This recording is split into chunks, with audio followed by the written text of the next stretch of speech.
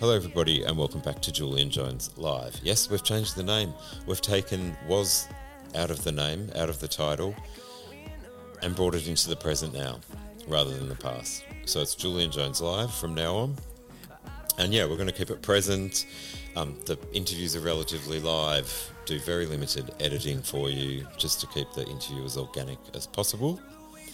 But what is Julian Jones Live? So I have been asked to take a moment to tell my audience what Julian Jones Live is all about and why I'm doing it. And so I guess what inspires me is through, and a lot of my colleagues can have the same conversations with you because they've had the same experiences, because they do the same job. So, but I'd like to bring in some of the best from our business, from the creative world, the professional creative world, people that actually create the TV that you're watching in your lounge room, people that create the billboard that you drive under every day, people that create the radio station that you're playing in your car while you're driving under that billboard, heading towards the film that you desperately want to see. And these are the people that put those things together. They're actors, they're producers, they're directors, they're hosts, they're writers, lighting, producers, directors, you name it. I've repeated myself. But anyway, so you get the gist. I'm bringing in these experts, but these experts that I'm bringing in to have conversation with me aren't just experts. They are experts that work extremely well under high-pressure situations. And when I say extremely well, I mean they're healthy. They're not too controlling. Things have to be controlled to a certain level because we're running on a schedule. But if you tighten the nuts up too tight, you lose creativity. So they know how to be in control but allow creative people to be creative. And if only we could harness some of what people do in high-performing arts and bring it into the corporate world or bring it into our schools or bring it into our government. There's just things you learn working on a film set, say 2 years solid, 15-hour days, every single day for 340 days a year. Just like you at home, you too work hard, I get that. But these people just have... It's a very different environment, very different experience. So I'm bringing them on board. Hopefully you find you can relate to some of these people, but I'm also sharing with you, some of them have had incredible amounts of trauma. I'm not going to share with you on air what that trauma might be, but they're coming on and they're being their best and they're doing their thing, and they're still able to share with you what motivates them, what gets them through, what works for them, what they think is healthy. And these healthy people that perform healthy ways in the workplace are also producing new healthy leaders in our environment. So they're really great people to have around because they're driving home really great messages to create strong young leaders in our business. And again, if we could only take some of that art stuff, that art essence, and put it in a corporate environment, it would be so great. And some people are doing it. But anyway, that's pretty much the gist of it. But for those that I've invited on the show, you might be a celebrity, but I'm not actually bringing you on to make me look good. I feel like I can hold myself in this space well enough. I'm inviting you on because you're somebody that I've worked with that's well known, famous, I guess, but it's the way you do it that impresses me. And it's your kindness or your energy or your healthy way of thinking and promoting great space all the time. And I really feel like I want my audience to hear what you're made of. And that's why I've selected you. And it's not just celebrities, it's crew, it's writers, producers, rah-di-da-di-da. Anyway, so that's kind of it in a nutshell. So without further ado, I'd like to introduce my next guest. She's been a radio host, stand-up comedian, writer, actress, television host, radio host, a plethora of things. And then she decided to go into real estate and created her own real estate agency called She Sells. She, SELLS. And you can find Jodie as a real estate agent at shesellsvic.com. And now Jodie's entered the comedy circuit again in 2024, and she has her own show called Whack Job at this year's comedy festival on the 13th of April. If you want to book for that, you just tap into comedyfestival.com.au, www.comedyfestival.com.au, and you can book in to see Jodie's show on the 13th of April. I will see you there. Now, we drop mid-conversation with this interview because Jodie and I did things back to front and we just hit the ground running. So I never got a chance to do an intro. So you're dropping straight mid into conversation. So it will sound a bit strange at first, but it moves on pretty quickly. I'm sure you'll get a few laughs out of this one. Over to you. Welcome to the show, Jodie J. Hill. Right now, at a house that I've just sold. What? Yeah. Congratulations. Thank you very much. Thank you very much. Was it $1.7 million? Yeah, it was, and $5,000. Well, I guessed it. Yep, you did. You guessed it. What? Because you've always been a little bit, I was going to say psycho. Yeah, well, that too. Hey, we've all got... Psychic. Definitely. Well, I believe we all do. It's how in tune we are with each other's eyes and facial expressions and reading people genuinely. You've always been like that. I remember you doing my makeup in recovery and you said to me, you have seen death before. You know, and I'm like this crazy audience warm-up person with, you know, you'd be putting sparkly clips in my hair and crazy makeup. I'm like, how did you know? And you went, I just know, I can tell. Because, you know, when you've had people who, you know, have, you explained this to me when I was in my 20s, that when people are, you know, you just kind of read me because I'd had seen, you know, the dark side of life, and then, you know, you choose to then embrace all the very good parts of life because, you know, it can end. Yeah. Yeah. Because I lost a beautiful boyfriend in my 20s. And, you know, it's, Joe, I'm just letting you know I record from the beginning in case something like this comes up. So yeah, totally. Don't know if you want to use it or not, but... Yeah, do it. Yeah, that's something, yeah. Yeah, because, well, I mean, the thing is, right, so when you're in your 20s and you... Oh, gosh, it's such an early age, like anywhere between like 16 and 22, and you've got a boyfriend and you lose him, or a girlfriend and you lose her. You're so young and so bright, and you're still learning, and to have that happen. Totally. Yeah. Oh, it was such a, you know, I think when you do have trauma at the beginning of your life, you know, unfortunately it does upset your apple cart, but at the same time then prepares you to embrace change and setbacks and heartache as you grow older in life as well. So it's not a bloody shock. It's always a shock, but you're sort of ready for it earlier. Oh, you can say I don't think you can ever be ready because every day you're presented with your own challenges in your own life and they change all the time. So having the shock of somebody else going in doesn't... It also depends on what you're going through in your life right there and then, how much it might impact you. But, yeah, being such a little baby that you were, yeah, I felt it. I read it. Yep. Yeah. But then how did you become so aware of that, Julie? I was definitely born with it. I was definitely born with it because when I was like, I don't know, 3, my poor mum, I would hear something breathing in my bedroom, like next to my ear, and it would copy my breathing.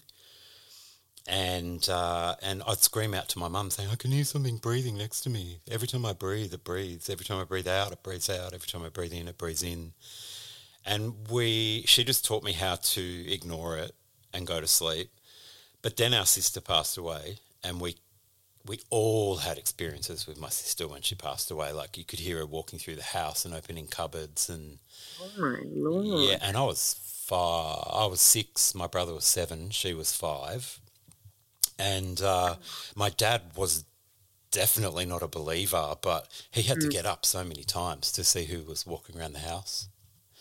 And we were always in bed. Wow. So wow. he became a semi-believer, and on his deathbed he looked at me and he said, "I'm so sorry, you're right. There is life after death. I've had some experiences over the last couple of days and I've treated you like crap, thinking you were crazy, and in actual fact I've really ignored the person who was trying to give me the right messages in my life." So it was a really full-on, beautiful passing of him. Oh, my goodness. It is. That's such a long return, though. It didn't matter, mate. Like, the room was full of people in his passing, and to have him only talk, I said, "Dad, talk to others, talk to my brother, talk to your wife, talk to your stepchildren." No, I want to talk to you because I ignored you all those years, and it's time for you to get the recognition. That's beautiful. That's beautiful. Yeah. Because, not that we want to make this podcast all about me. No, but that's why I've come on this podcast, because it's you, Julian. Oh, thanks. And you've met a lot of fantastic performers and musicians and actors. So, and having your makeup done is really intimate as well. Yeah. And, before you're about to, burst onto a TV screen, as a performer, we get kind of nervous. And so again, you've been there and have kept it, it's that thing, like, I guess, keeping things light, but with that deep understanding of people's, I guess, insecurities, but also, sensitivities, which make performance fantastic. So, we've sat in your chair, Julian, and, I've had some, moments you go, "Oh my God, what am I about to do?" I'm about to do live TV. I'm about to go out on stage, for the comedy festival. And, so you've been very calming. And then back to this sort of the depths of what we do. Like when I toured for the Army with the MFO, the Multinational Forces and Observers. It's going back a while now, but I am a returned servicewoman, and I went and entertained the troops. Wow. And I have never felt so alive facing death. I was in the Sinai Desert, flying in Hercules and landing, in these military bases. And, in the morning I could hear, gunfire. And, I was off my chops with life, though. I was living my hot lips Houlihan fantasy as well. I was a 10 in the desert, let me tell you. Oh, I bet you were, babe. Yeah. But I went to the mess hall and I accidentally wore some cleavage, and that was really caused a riot. Wow. And announced, "Oh, I feel like a banana for breakfast." And before I knew it, there's like 3 bananas on my plate. The poor boys. Yeah.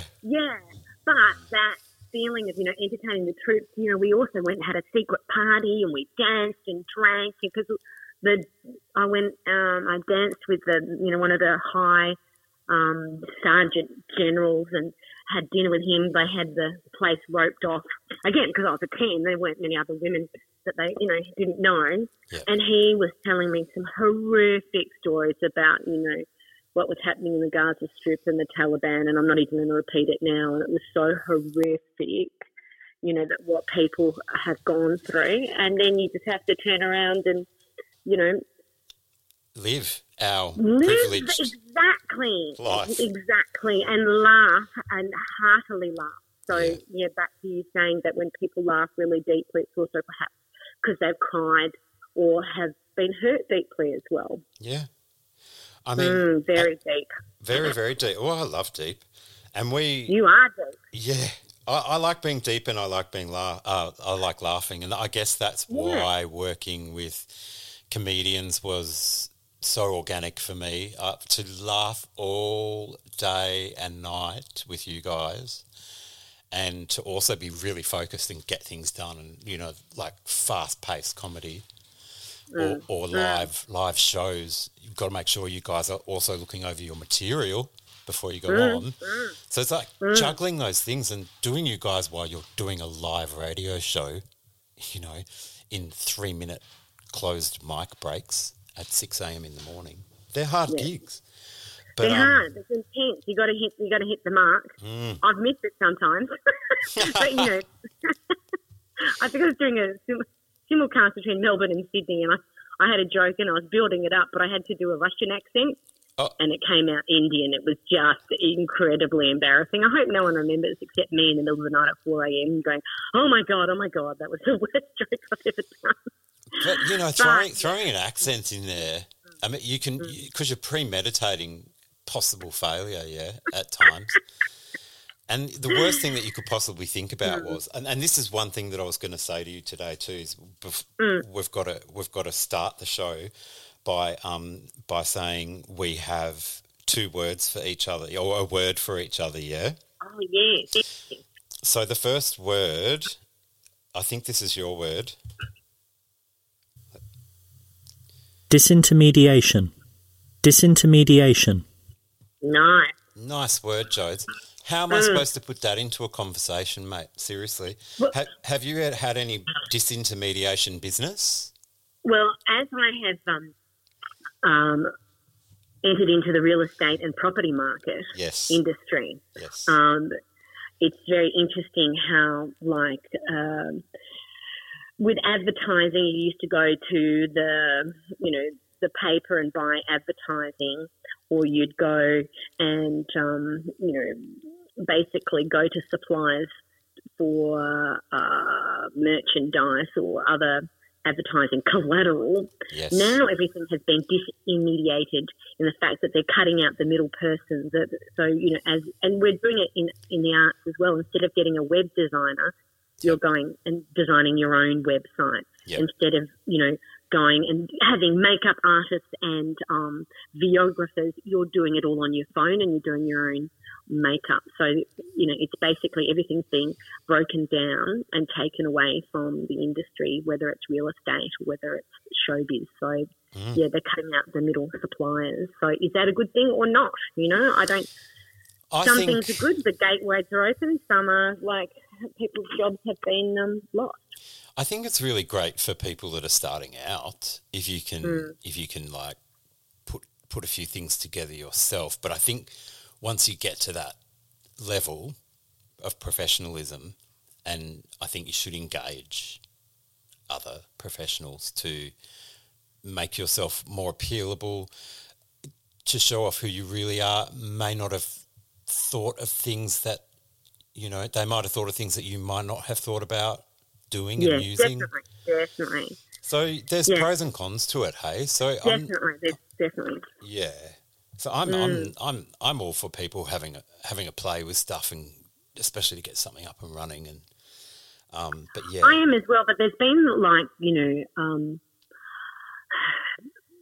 almost guards in place to get you to another level where people can be on the internet, do what they like, and there's nobody monitoring that or giving them feedback. If there's no obstacle, how do you develop your muscles to overcome it? You know, so you know, people have YouTube popularity. That's great. They go to do a live show, but they haven't been in a room with, you know, they haven't done comedy to, you know, an RSL club, you know, on a road show for the comedy festival and failed, or you know, or understood that, you know, the muscle that you need to do when you have to turn a room around because they've gone straight, you know, so there's disintermediation of actually going and getting a show reel together produced by a videographer and sending it into the ABC and getting rejected. There's no rejection as well. So you go, okay, I'm just going to do it. So you don't know whether it's good or not, but at the same time, you don't have, you know, guys in rock wash jeans and bad perms telling you that you're not funny either. Yep. And you find an audience that does think you're fantastic. So, however, I think, as you said, and I'm repeating it, is that you are. It's a balance of both that's needed. I mean, for sure, when you look at like getting into something like a comedy festival, for example, you want to make sure you've engaged some professionals along the way, because by the time you get up there, you need to be able to I guess it's like, okay, so if I'm doing a hair and makeup job and I've got 4 wigs and 6 different looks on you, Jodie J. Hill, alone, and we've got to get them all done and filmed and photographed within 2 hours, you've got to be able to move quickly on your toes and improvise really fast and still get that absolute beautiful, funny, collaborated result to get a professional look or to get a professional skit or to get a billboard right. So yeah, I mean, it's like sushi. There's a lot of preparation for one small bite. Yep. And you want to get that right. Oh, God, yeah. God, yeah. So here's my word, Jodes. You ready? Copacetic. Copacetic. Copacetic means in excellent order. So your comedy routine is coming up soon. Is it copacetic? It is in excellent order because it's been 7 years since I've worked in real estate, and I think that's always a great number for a journey. Yeah. And you said, hey, do you want to come on my show? I'm like, yeah, I'd love to talk about my show. So that's going in the right order as well. Incredible. And a beautiful mutual friend of ours, Rachel Berger, has a property in Tasmania, and we were talking about her property through my business. I'm going to give myself a plug. She sells and she lords. You need to. And so I was talking to her about, her property and what she's doing with it. And then she let her know that I'm doing my comedy festival show called Whack Job, because real estate is a whack job and you have to be a whack job. And sometimes I feel like I should have a department where I do just deal with a few people and, get cash to... when you say whack off someone as well, it can have two meanings, either kill them or kill them. There's so many meanings, mate. Yeah, there is. Yep. Yeah, get rid of them. There's a third, but I'm not going to go there. So I was telling Rachel and said, well, I must help you with your script. So it's been fantastic.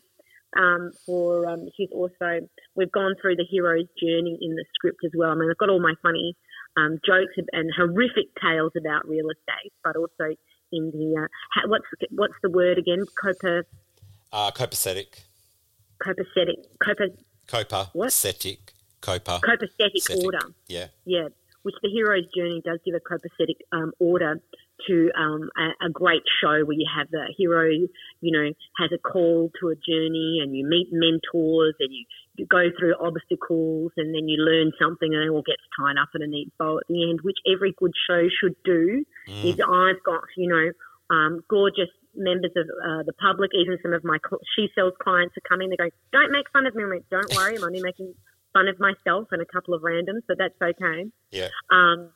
But if someone's going to spend 45 minutes with me, it's dinner and show or just show, I've got to make sure that I take them on a bloody good journey as well because it's their night out. So I'm very acutely aware that, they've got to laugh, but they've also got to have a journey. So the copacetic order there, I've got it nailed. I've got my script ready to go, and then I'll probably go off script as I normally do as well because I get a bit excited when I've got a captive audience. Well, and I'm really looking forward to it. Rachel's like, you couldn't get a better script editor, really, could you? Oh, totally. So I'm so excited. And so, the first day, can I show you one story about my foray into real estate? Yeah. From stand-up, radio and TV. Yeah. I thought, I better get a real job, Julian Jones. Better get a real job, Yeah. So I'm trying to act straight, which is, so difficult. I'm like, okay, wear something corporate, wear some normal clothes, brush your hair. Yeah. And actually do your hair and makeup yourself. I know, God, times have changed. Yeah. You know who I was, Yeah. Yes, I do know Dylan Lewis. Everyone wants to know. Yes, I know him. Yes. Yes. And yes, Samson. I know Rose. Yes. And Lee Winnell. Yes. Oh, I love Lee. Everyone wants to know that. Everyone knows, yeah. But he's changed his email, But his brother's cuter. How cute is Lee Winnell's brother? Oh, my God. They're both always remember him, the camera operator, Adam? Yeah. Yeah, oh, my God. Yeah, they're both been cute. Oh, they're both gorgeous. Yeah. So Jane Gazza and I and Dylan did a ABC Recovery reunion, and Adam came, and all these kids, well, grown-up kids now came as well. Wow. And me and the girls all just spoke about how much we loved the camera operator, which was and here he is. He's a fireman now. Of course he is. Yep. Of course he is. Gosh. So, there was a fire in my pants. Oh, I was going to say, you girls would have all been like, "Wah!"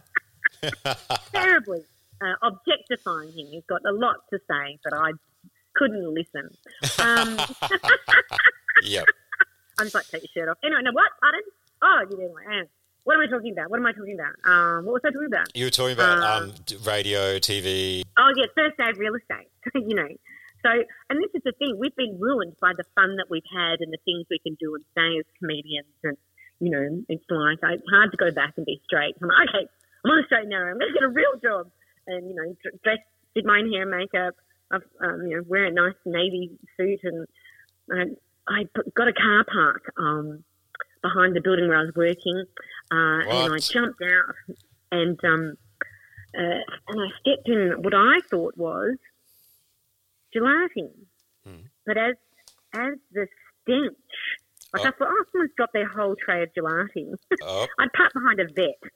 Like, oh my God. And then I realised I had stepped in dog do, and I'm just losing my mind in the car park. On my first day of the job, I stepped in, this mountain of turd, and I'm yelling, what did you feed your dog? What did you feed your dog? Anyway, I'm trying to clean the bloody shoes. I had to go in the first day. I'm in the basin of the loos, washing it, paranoid that people knew that I had stepped in dog poo. But anyway, it was a great start. No one could tell until now. Did your car park have your name on it? Oh, no. Oh, it was just, and it got even worse because my first day they said, so here's Jodie. It's her first day. She used to be a comedian. So Jodie, tell us a joke. No. And I'm there with all these, buff boys in their Hugo Boss suits, the typical real estate agents. And they're all looking at me, and I'm like,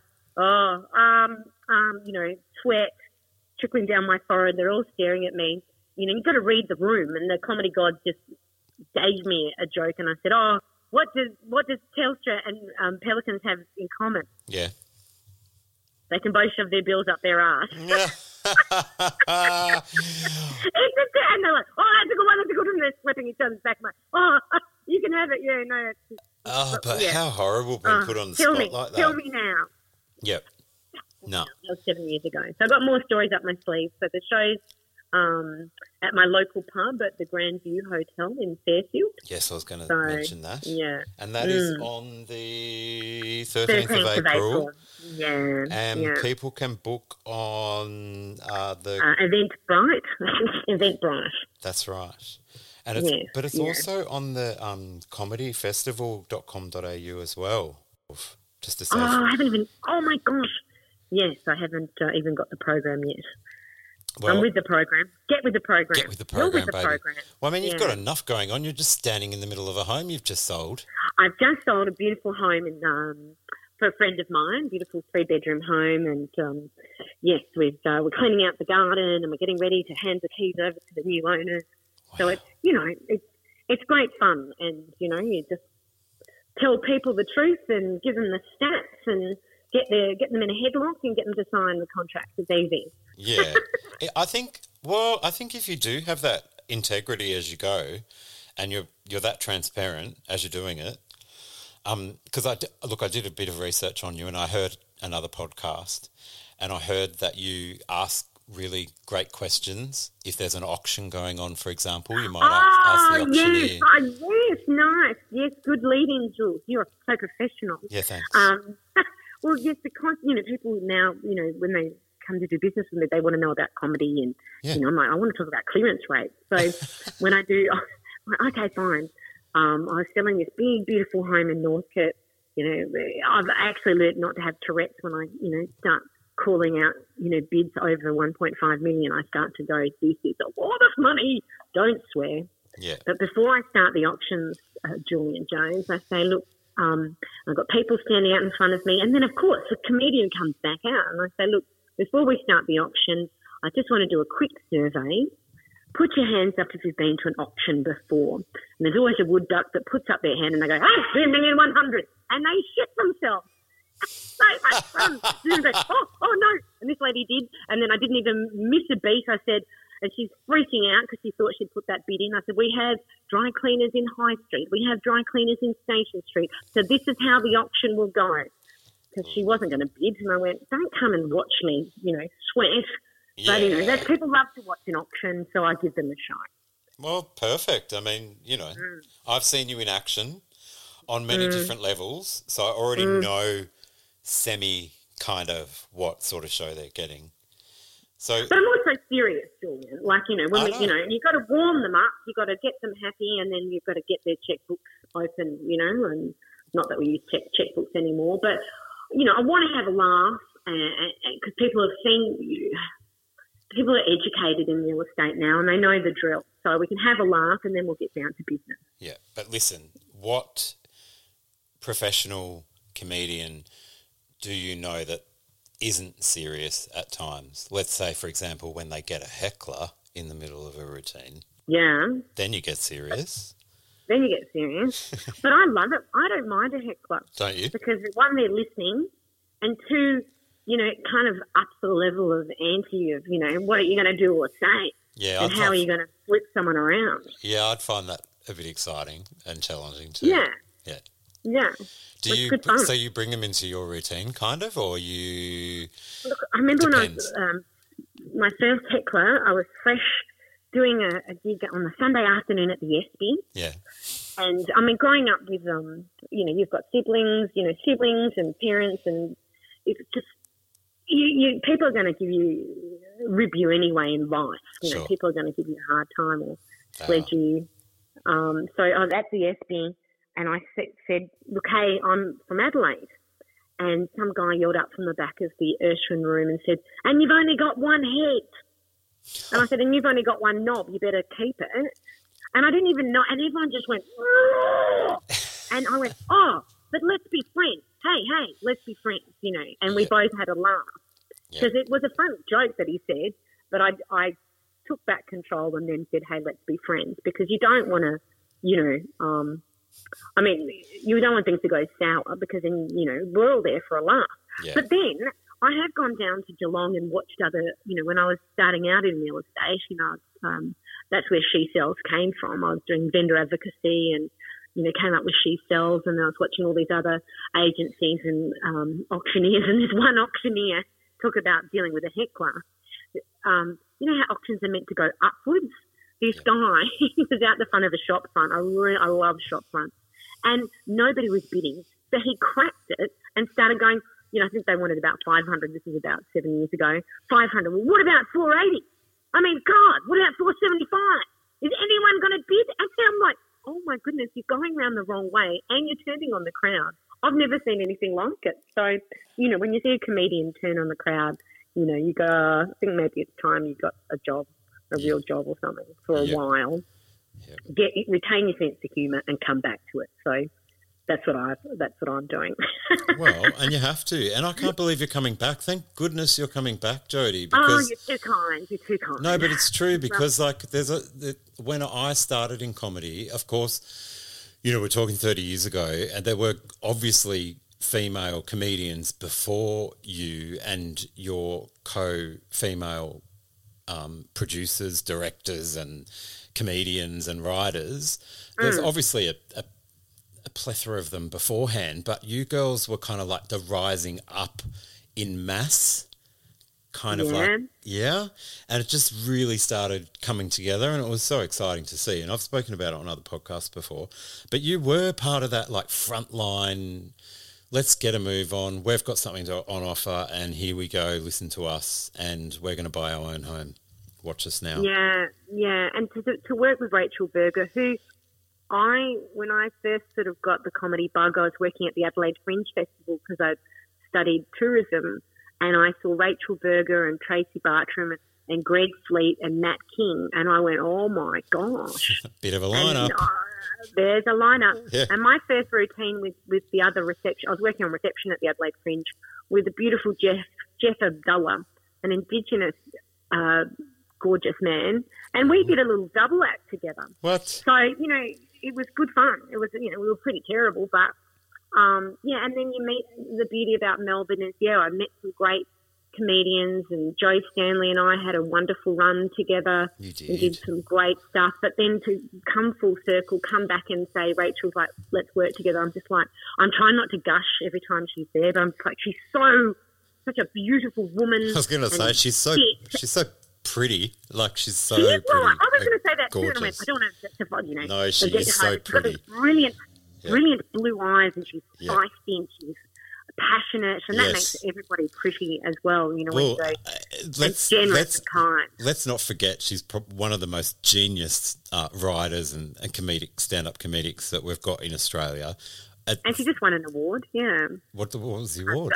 She won a grant, and she's going to mentor some a Grundy TV award. So a grant, yeah. I did see that. Yes, no, congratulations to her. Of course she won. Now she's got to do it. Definitely. Yeah, she's wild. But yeah, I think the Melbourne, you know, comedy scene. I've had some great mentors, male and female, and you know, and your gorgeous self. And I think, you know, I was at Oliver Clark's album launch last Sunday. Yeah, I think I saw it. Heaps of fun. Yeah.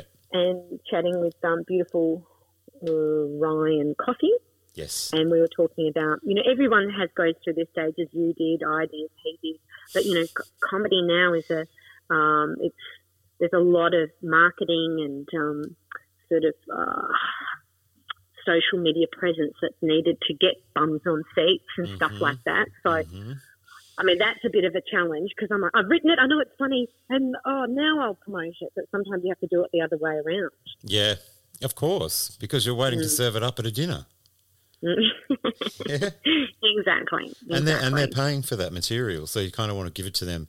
You don't want to go splashing it all on social media, and then they all get there and they've all seen it on Facebook or Instagram already. But it's a fine balance. You know, build it, they will come, or you know, you can also. There's nothing, and rehearsing, Julian. I hate rehearsing because I've heard it, I know it. Yeah. There's nothing better. Like back to real estate, you know, I'm terrible. Maybe I'm very shallow, but when we're doing opens, you know, and that good-looking person comes through the door, I just can't stop telling jokes. I'm like, gotta dance. I'm like, you gotta wear those shorts again. A beautiful guy came through. Yeah. You know, I like those short shorts, and he was just, you know, a magnificent specimen of a man, and then a gorgeous girl walked through and she was pregnant, and I said to her, you're just trying to get the property because you're pretending to be pregnant. He's definitely going to, you know, the cute guy's definitely going to get the property. But of course I'm lying because I have to be, politically correct and ethical and chronological and fair, but, you know. Who got it? I am a woman with knees, and they do go weak sometimes, Julian. Oh, for sure. And when you're single... Yeah. I went to single speed dating last night. Oh, how was it? I've always thought about going to one of those. I thought that might be a bit fun. Well, you know why they call it speed dating? No. Because you can't get out of there fast enough. Is that right? Oh, waka, really? Waka. Oh, look, you know, one guy was disappointed that he didn't get a chance to talk to me, so I just said, do you like Bunnings? He said, that's my favourite. That's my happy place. I went, So do you like fishing? I went fishing last week. I went, So when did you get out of jail? Is that what you said? Yes, I did. Yeah, and like, good on who you. are you? I don't know. So yeah, look, you've got to, you know, I'm sure someone will get out of jail and stop fishing and leave Bunnings and crash into my car, and we might get together. Who knows, Julian? Yeah. But at the moment, I'm reading good books and... Yeah, but let me remind you about the comedy scene, though. Yeah, like all the after parties and the and the mingling and sitting down and catching up with old friends and meeting their friends, and so there's so many possibilities when you're in that zone. I just love it. I love a funny guy, and then it's sorry, that's taking some water. I'm getting hot. Go for it. Must be. I'm still hot. It just comes in flashes. Yeah, well, okay. So menopause. Or it's just that you're... I'm having a pause of men. That's what I'm having. Yeah, and you're thinking about men and you're getting all... I'm going to get hot under the collar. Yeah. Yeah, well, the girls have fun with me at the office because I can't concentrate. I have a highly imaginative mind. So, yeah, and you can go, look over there. Like, oh, my God, I nearly ran over, had a car accident looking at a man in another pair of shorts. I'm like, Jesus, how does he get into them? How does he get out of them? That's my question. You are too funny. I would... Actually, this is the thing with real estate and with showbiz. You think you're going to make a lot of money, and it takes a long time to do so. And especially in real estate, in sales, the money is earned through commissions. But then, in a tumultuous market, sometimes properties don't sell. They take longer to sell. Owners decide that if the market's not going to give them what they want, they'll just turn it back to the rental market. Meanwhile, agents have spent 3 to 4 months working on a property without being paid. Yeah. So last year, I've changed the system where I charge a client engagement fee. Yeah. And that is refundable on sale. So basically, it takes away the what they call in the real estate industry is commission breath, which is and I was explaining this to someone, a client, and I thought, don't worry about me, because the commission breath's all about everything an agent says is anything to get the property sold, because they want that money. So it's on their breath, it's on their tongue. Yep. And I said to them, don't worry about me, I don't have commission breath. I mean breath. I don't know. Well, I don't know why I said breath. It just came out, and I said, oh, but, some people do get them out, but I said, I prefer to be more demure, but, if you want to, that's great. You got deeper and deeper and deeper into it. It's just like they handed me a shovel and said, you've got the job. I went, oh, thanks. Oh, my God. Well, and that's where, I know your authenticity always comes back into it, because... And the comedy helps. I didn't want it to be serious, Julian. Yeah. Every time I'm trying to be really serious. But then, you know what? It's breaking the ice and the tension. Yeah. I was trying to assure them that I was authentic, and then I made that boo-boo, and it just broke the ice. We all had a laugh, and that's what it's about, And I guess with my comedy festival show, I'm telling people that, the whole Jux whack job is to tell the truth in real estate. Yeah. And sometimes that's funny, sometimes it's not. Yeah.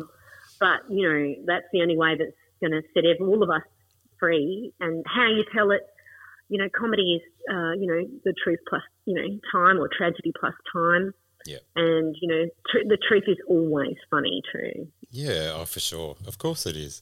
And do you think that you would ever do, given the opportunity, judge, say, The Block, for example? I think someone needs to get you in on that, Jodes. I mean, you've got all the experience. I've sent it to them, but there's a lot of people, and I respect there's been a lot of agents before me and a lot of comedians before me, so, it's a matter of time and paying your dues, but some people might, ricochet to the top. I mean, Graham Kennedy, when he came into the scene, a lot of people didn't like him because he ricocheted straight to the top, but that's sometimes, what happens. It is. It's so I would love to do that. I mean, but at the same time, I'm having a comedy festival show every time I walk into the office door. For sure.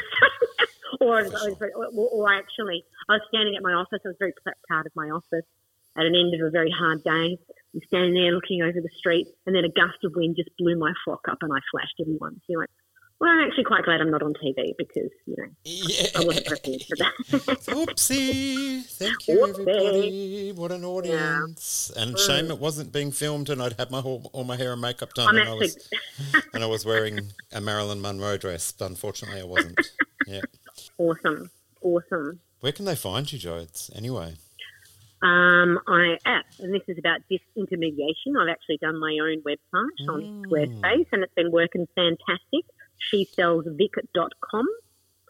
So, or you can find me on public transport, or you can find me hanging out at the comedy festival.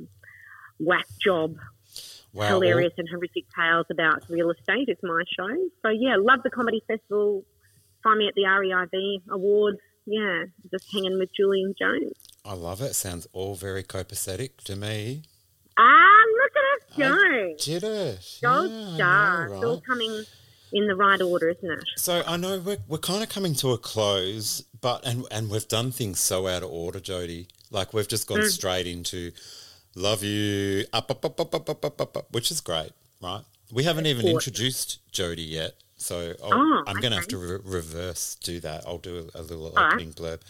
But listen, I just wanted to take our listeners on a little bit of a journey. So if people are going to see you or considering booking you at this comedy festival coming up, take people on a bit of a journey. So when did you first decide, okay, this is what I'm going to do? I'm going to get into the arts and I'm going to do stand-up. I was dropped on my head as a baby.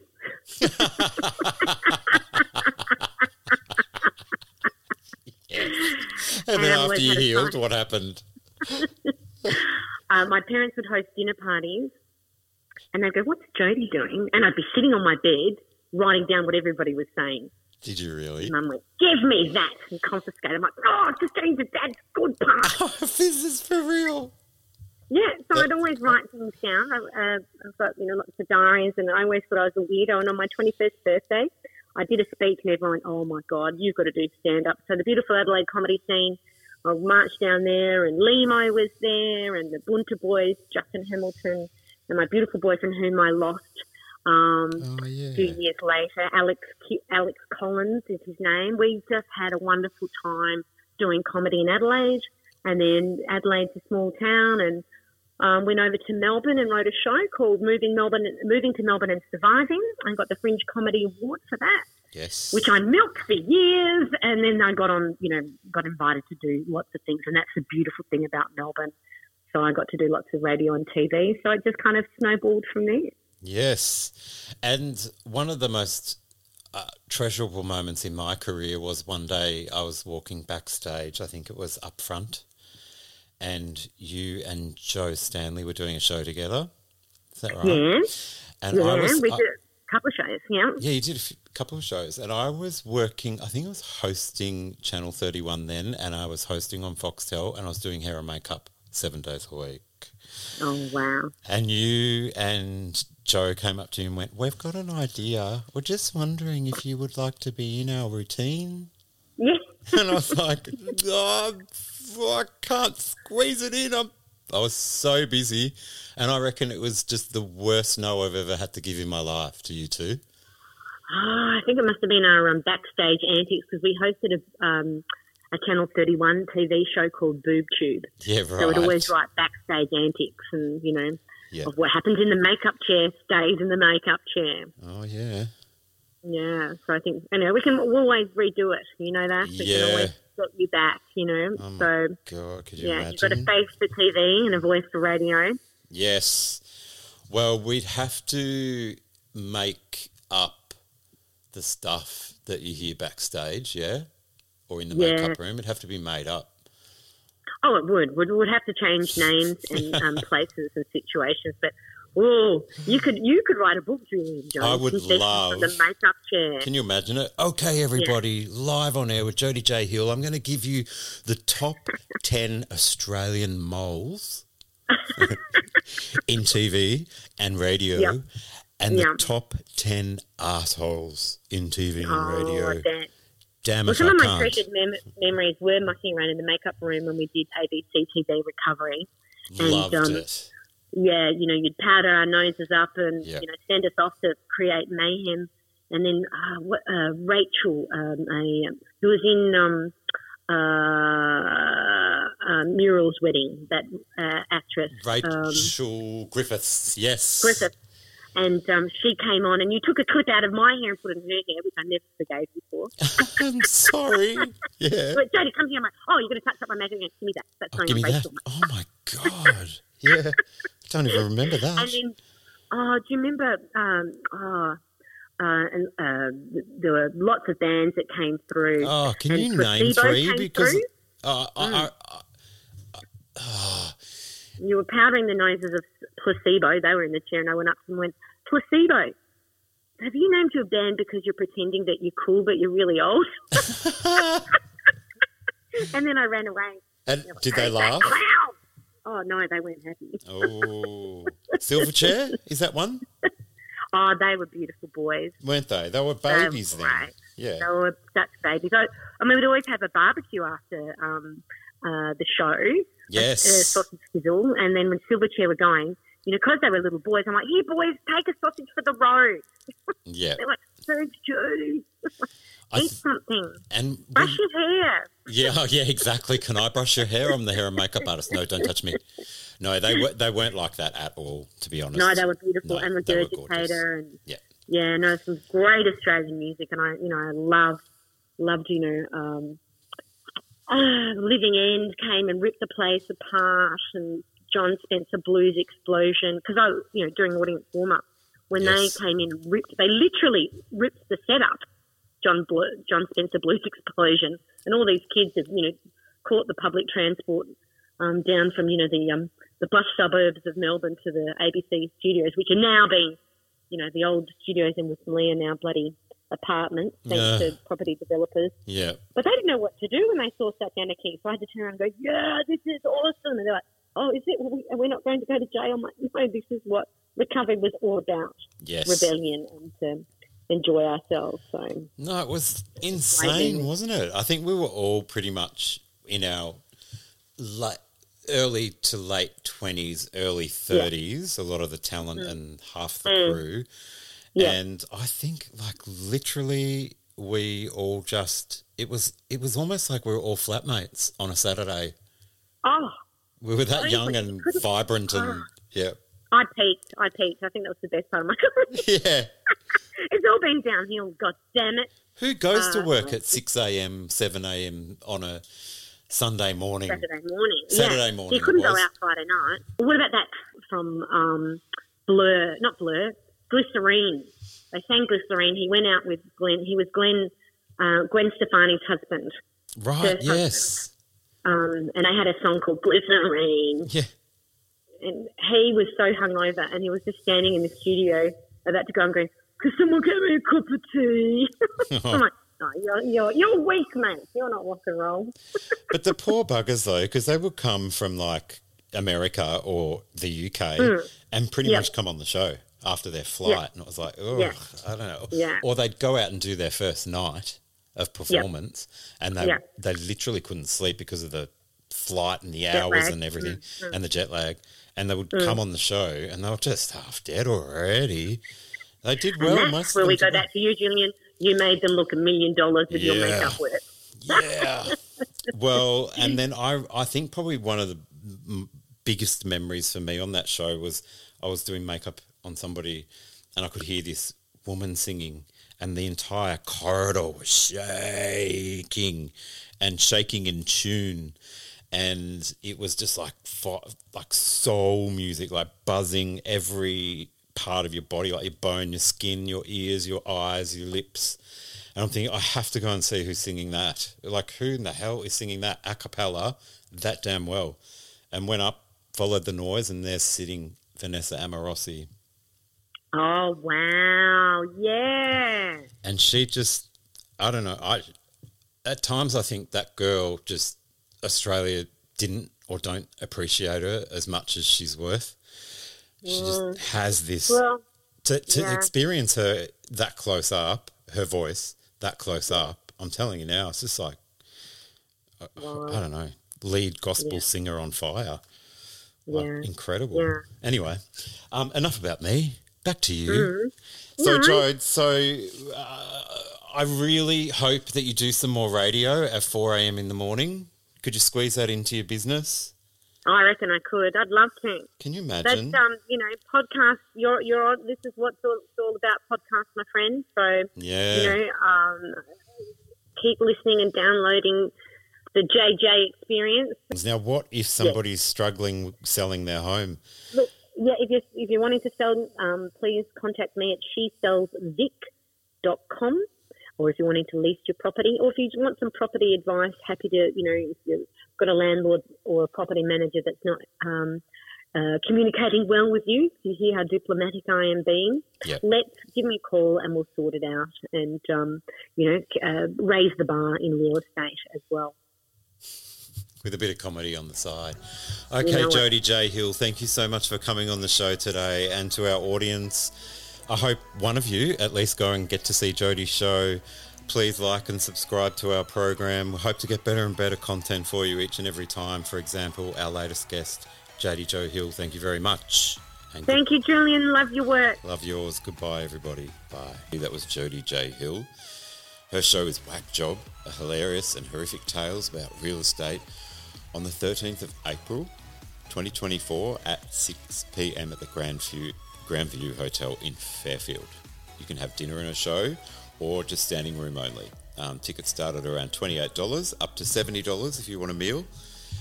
And Jodie has gifted us some standing room tickets, 2 tickets. So the first person to email me at julianjoneslive@gmail.com, that's julianjoneslive@gmail.com, can join me as my mate or my date at Jodie's show on the 13th of April at 6 p.m. Thanks for listening, everybody.